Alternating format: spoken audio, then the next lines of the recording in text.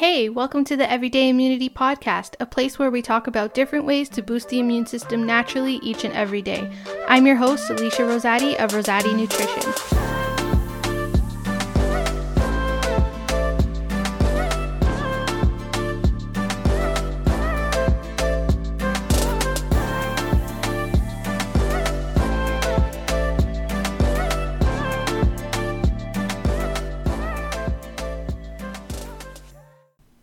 Hey guys, welcome back to today's episode. What a MTHFR, and no, this is not short form for the swear word, I promise, but this is a gene that we all have. It's part of our genetic makeup. You and I both have it, and the reason I want to talk about it is because some people, like myself, can have different genetic mutations or variations with this gene, and that can lead to a lot of problems. So let me give you a little bit of backstory. My mom had done the 23andMe Health Plus Ancestry DNA kit a while ago. And I had always wanted to do it, because there are different conditions and illnesses that run in my family, both on my mom's side and my dad's side. So I had always wanted to do it just to kind of see, what my DNA says and what I'm kind of playing with here. So for this most recent Christmas that just passed, my parents got it for me for a gift. And I was like, sweet, this is awesome. And I was really excited to see, just how healthy I was. And so I did the test. I did the whole spit in a tube thing and shipped it back. And I waited a little while and I got my results back. And the way the 23andMe kit works is you log in, you have your whole homepage and everything.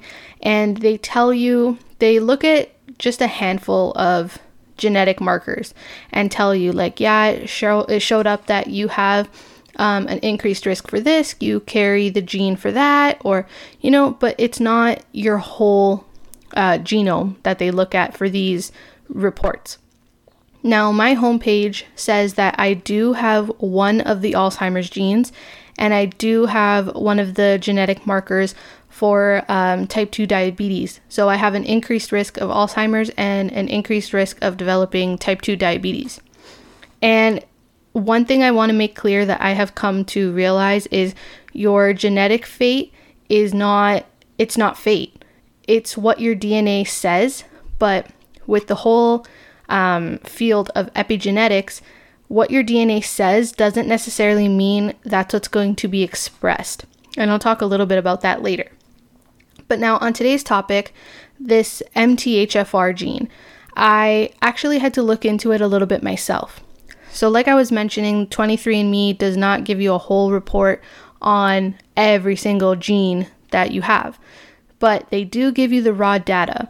And now there's over 20,000 genes in the human body. So if you think that I'm going to sit there and go through all 20,000 genes, you're wrong. But there are some that I did want to check out because I had been seeing a lot of news and a lot of information about them just on my Instagram from other health professionals. So I looked up the MTHFR gene and I was like, I don't even know what this thing is. I don't know what it does, but people are saying it's important. So let me look into it. And I did, and I found out that I did have one of the mutations for this gene.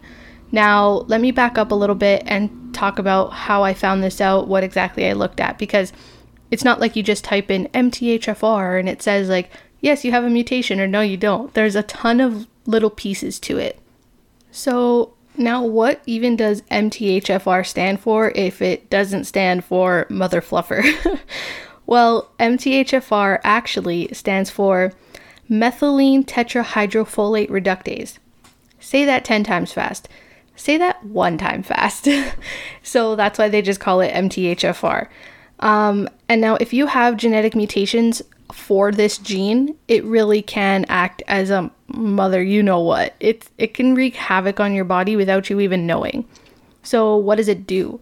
It actually is involved in regulating homocysteine levels in your body. Now, homocysteine is an amino acid, but you don't want your levels of homocysteine to get too high because it can be quite dangerous. So it does this by converting folate, which is vitamin B9, and vitamin B12. It methylates them, meaning it adds a methyl group onto these vitamins. And if you guys didn't take high school or university chemistry, all that means is it adds a methyl group onto these vitamins, which is just 1 carbon and 3 hydrogen atoms. I don't know how it makes these vitamins more bioavailable for us, but it does. That's all we need to know. So if you have the mutations for this gene, it inhibits or it slows down your body making these enzymes that help convert folate and B12 into their active form that our body can use. So, for example, folate originally is usually in a 5,10 methylene tetrahydrofolate form. And when you methylate it, it turns into 5-methyl tetrahydrofolate. These are all a lot of big words. I'm just trying to give you some backstory here. But this 5-methyl tetrahydrofolate form is what's found in our blood, and that's what converts homocysteine into methionine, which is used to make proteins. So I know this all sounds really confusing, but just bear with me here. So when our body does not make enough of this reductase enzyme, we don't have adequate amounts of folate or B12, so we don't regulate homocysteine levels. And when we don't have enough of vitamin B12 or B9 in our bodies, when you're deficient in any vitamin, that there's going to be negative side effects to that. Now, in terms of genetics and your genome, again, you guys may remember from high school or university biology, you have base pairs in your DNA, and you get 1 letter from each parent, when they created you. So there's 4 base pairs, and each letter means something, but we really just go by their letter just to make it easier. So there's A, T, C, and G. Adenine, thymine, cytosine, and guanine. Instead of saying all those big words and names, we just go by A, T, C, and G. Now there's a couple rules that we are typically supposed to follow if things were always perfect. A always binds with T, and C always binds with G. But with any mutation or variation, sometimes things may go wrong and the wrong letter pairs up in the wrong spot. And that's what a genetic mutation is. Now, depending on what gene and where in the gene these mutations occur, they could have negative side effects or they could not. So looking at my 23andMe raw data, you can't just search up like MTHFR and it's going to tell you if yours is working or not. There's specific SNPs or SNPs or single nucleotide polymorphisms that you need to look at specifically to know whether or not your gene is working properly or not. So there's 2 main ones that you really need to look up, and I will have all of this in the show notes because I know I'm throwing out a lot of big words and numbers and letters and stuff here. So don't worry, I will have it in the show notes on my website. But the first one that I looked at, the first SNP, is RS1801133. And that is it's just a specific position on your MTHFR gene that we're looking at. So we're getting super, super, super specific here.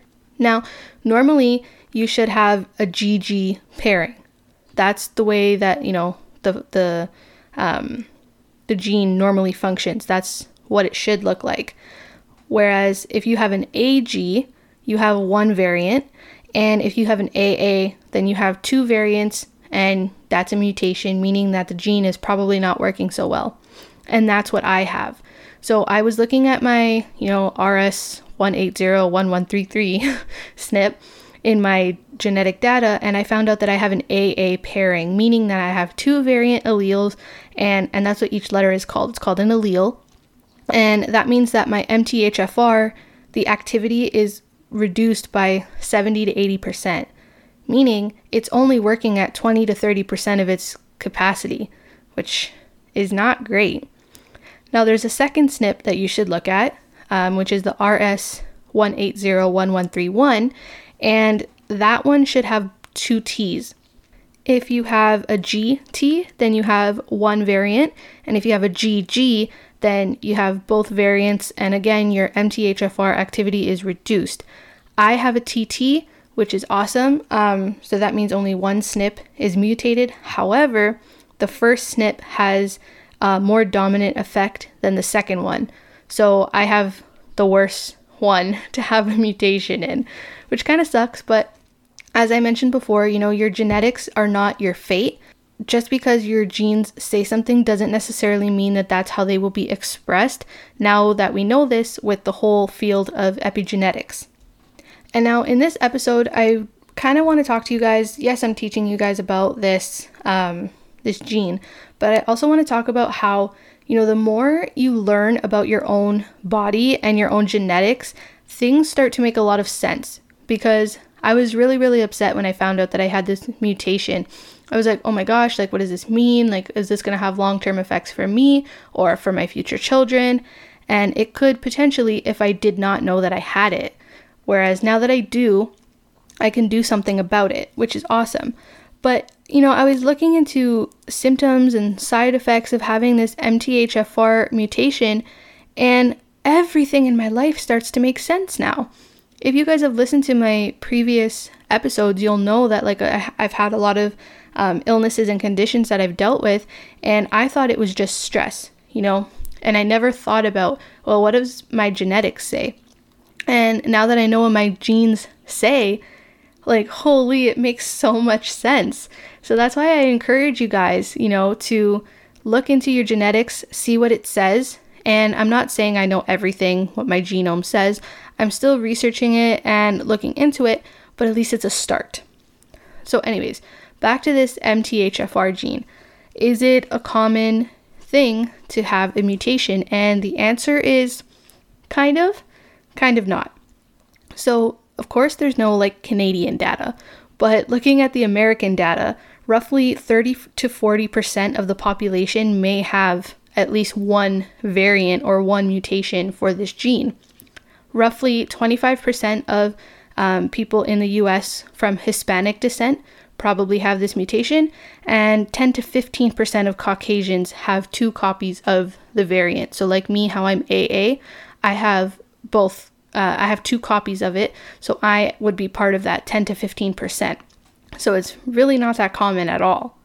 So now, why do I even care that I have this genetic mutation if I didn't even really notice that I've had it my whole life? Well, because my body does not make enough active methylated folate, homocysteine, which is an amino acid, is likely to build up in my blood levels. Why do I care about that? Because, it's an amino acid, so it should be fine since our bodies are built on amino acids. Well, when we have this specific one, it actually breaks down your arterial wall, so your artery wall, and it actually can lead to blood clots in your blood vessels. So definitely not a good thing, for sure. And I think it's important to know that you do have this increased risk for that. Another big one is because I do not have enough active folate in my body, I have an increased risk of, birthing a child that has birth defects. I think that's also really important to know because, every time you get pregnant or you're trying to get pregnant, your doctor will tell you to start taking a prenatal, and they usually have folic acid in them. Folic acid and folate are not the same thing. If there's one thing that you guys take from this episode, it's that folic acid and folate are not the same thing. You need folate, not folic acid. So say it with me, folate, not folic acid. So just keep that in mind. But we all know that, folate is important in pregnancy and creating a child.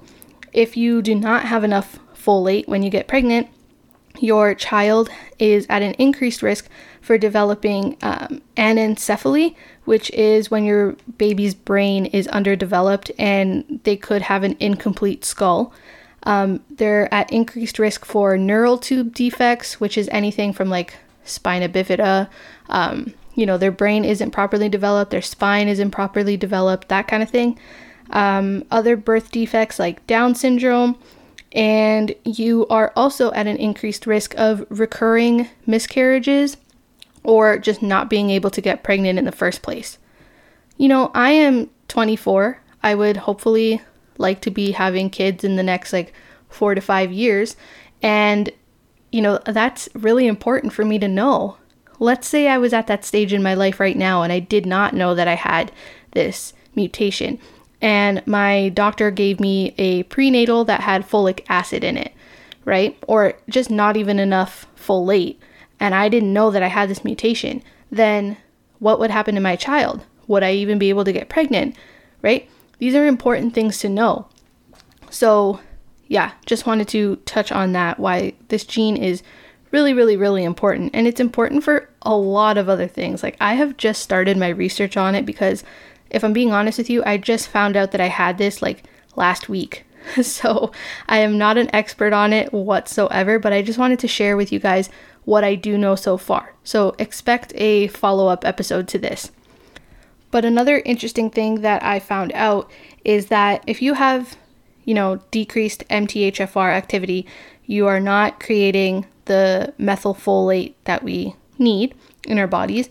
And because that's what breaks down homocysteine, it also breaks down toxins and heavy metals in our body. And everybody comes into contact with toxins and heavy metals. I don't care how much organic food you eat. If you are breathing the same air that I'm breathing, you're probably coming into contact with toxins and heavy metals. That's just the way it goes. Now, heavy metals also include things like iron, which is what we need in our diet in order to have proper iron levels. But if that iron gets too high, again, that could be dangerous. Some other heavy metals that we come into contact with that have trouble breaking down if you have this mutation are copper, lead, and mercury. We don't want those things building up in our bodies. Absolutely not. So again, it's another important thing to know if you have this mutation, that you're probably not detoxing as well as you should, and you may have heavy metals and toxins built up in your body. Now, if you have high copper, that can lead to low ferritin levels. Ferritin is your iron store in your blood. And now this is where things are going to start making sense for me. And I came to this aha light bulb moment a couple nights ago. So a few years ago, I was anemic, and we did blood work, and we thought that I was anemic, but we found out that my iron levels were fine, but my iron stores were really low. This is probably because I have the MTHFR mutation, and I probably had too much copper, which was lowering my iron stores, because science shows that, high copper can lower ferritin levels, even though your iron looks good. And I've always been the type of person, every time I get blood work done, I ask for a copy. Once the doctor gets it back, that report, I ask for a photocopied copy just to keep for myself, because I like looking back at it. And I was looking back at it the other day and I was like, wow, my iron levels were great and my ferritin levels were low. Like, it all makes sense now. So that was just something for me. And, I've been going through this whole thing and I'm just like, my mind is swirling, because this one gene and these two tiny little snips on one gene can wreak so much havoc on your body. It's insane. And it gets worse. Let me tell you, if you guys have listened to my birth control episode, which I definitely think you should, especially if you're a female thinking about taking the pill, or if you're on the pill, definitely listen to that episode. But, I mentioned that the pill does not balance your hormones. It just masks your symptoms. And now, being off the pill, I've been taking maca root and I've been doing some other things that really help balance my hormones, which is great. But why were my hormones not balanced in the first place? And apparently this MTHFR gene has a hand in that as well, because, as a real mother, why doesn't it mess with my hormones? Why wouldn't it? So looking at the research here, it does say that, methylation, which is again adding that methyl group to folate and B12 and a bunch of other things, might I add, that methylation plays a crucial role in hormone production and regulation. So it says methylation problems, like having this mutation that I have, can be the underlying factor behind estrogen dominance, which can cause the following symptoms. Now let me read this out to you. And if you're a lady listening to this and any of these sound like you, I'm not saying you have the MTHFR mutation, but it could mean that your hormones are a little bit out of balance. So you might want to just get it checked and get checked out why they're out of balance.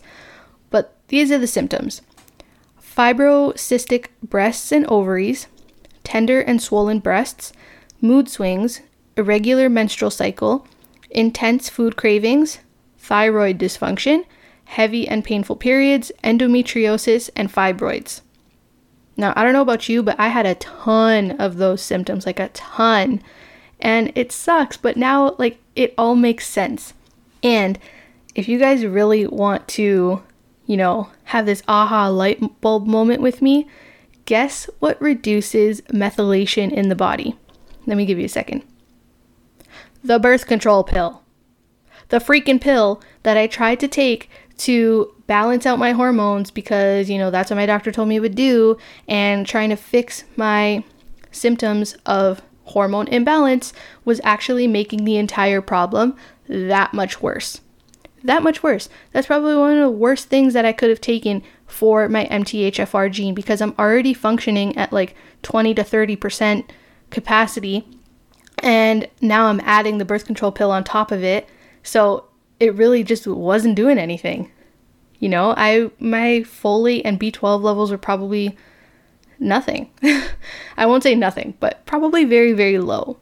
So it all made sense to me, and I just thought it was quite interesting for me to share with you guys. So, we covered the hormone imbalance symptoms that may be linked to MTHFR, but what other symptoms are caused by MTHFR mutations? Things like digestive issues, migraines, nerve pain, depression, anxiety, schizophrenia, bipolar, decreased immune function, chronic fatigue and pain, anemia, cardiovascular diseases including blood clots, stroke, heart attacks, and high blood pressure, chronic inflammation, allergies, eczema, asthma, increased homocysteine levels in the body, and decreased B12 levels. So that's a lot. It's a huge list, and that's what I'm saying. Like, this one gene, if you have the mutation, can really be a mother effer, right? But again, it's important to note that a lot of these symptoms are also symptoms of other conditions. So, if you have digestive issues, that doesn't automatically mean you have an MTHFR mutation. Absolutely not. It could be, but it also could be something else. And I was reading a study that said people with, especially if you have like the double variant, like I do, the AA, you are at a super increased risk for digestive issues such as IBS. Now, I'm not saying that my IBS wasn't brought on by stress. I'm sure it was, but it's a little bit of a coincidence, that I have hormonal issues and I have MTHFR, and I have IBS and I have MTHFR, and I was born with asthma and I have MTHFR, and I have allergies and I was born with MTHFR, and I have decreased immune function, or I did growing up. My immune system was crap, and I have MTHFR. So it's just a little bit too much of a coincidence for me. And now that I have this genetic data, I'm super happy about it, because at least there's a little bit of clarity and closure as to, why I've had all these conditions my whole life. And it makes sense because I have this freaking genetic mutation that's trying to ruin my life. So I really encourage you guys to really just get checked. Now, there's a couple other things that I wanted to touch on, that not everybody that has an MTHFR mutation or a number of MTHFR mutations should receive treatment or intervention for it, because it depends on what mutations you have and how many mutations you have. So I just have the two variations on that first little SNP, but my second SNP is fine. So for me, I can start taking, like a methylated folate and methylated B12 supplement, which I'm going to be starting next week. I just wanted to monitor it because if you start over methylating, it can make you sick, and there's a bunch of other things. So I'm starting that next week. Now, some people who have all the mutations, those are the kinds of people that really need to be supervised once they start taking supplementation, and they really need to take a very small monitored dose, because if you go from no methylation to over methylating yourself, there can be some really bad side effects to that. And of course, we don't want that, you know? So number one thing that a lot of people can do though is just eating a more folate rich diet. What does that look like? Folate is really heavy in animal proteins, plant proteins, also any dark leafy green vegetable, which is great. And avocados, asparagus, banana, those things are great. And I already do eat a lot of those, so I feel like that's why my symptoms maybe are not so bad, because when I did start to have IBS and I did start to have all these conditions, you know, I wasn't eating super clean. But now I try to with my greens, and I eat banana a few times a week. You know, I eat a lot of these things. I'm starting to eat avocado now and all that. So maybe that's why my symptoms aren't so bad, because I am adding a lot of folate to my diet. But still, I'm sure things could be better, so I'm going to be starting that supplement. Also, if you know that you have high homocysteine levels in your blood because your mutations are so bad, then you definitely need to work alongside a trained professional, probably like a specialist or a doctor, because homocysteine, like I said, can be so bad and wreak so much havoc on your heart, your arteries, and your blood vessels. So you really need to monitor that carefully and closely to safely get that homocysteine out of your body. So that's what I've learned just really in the last week about this one gene, and I'm sure there is so much more for me to learn about it, but like, it really can do a number on your health, on your body, and it really sucks. I'm not gonna lie. So I really encourage you guys to go get tested. You can just do like the 23andMe thing. It's pretty inexpensive, and then once you have that raw data, you can either sort through it all yourself, which I don't recommend, which I am not going to continue to do, or you can upload it to a third party, which that's all they do. They look at your genetic data, and they, you know, create their reports with it, because like I said, not all your SNPs and all your genes really need to be looked at.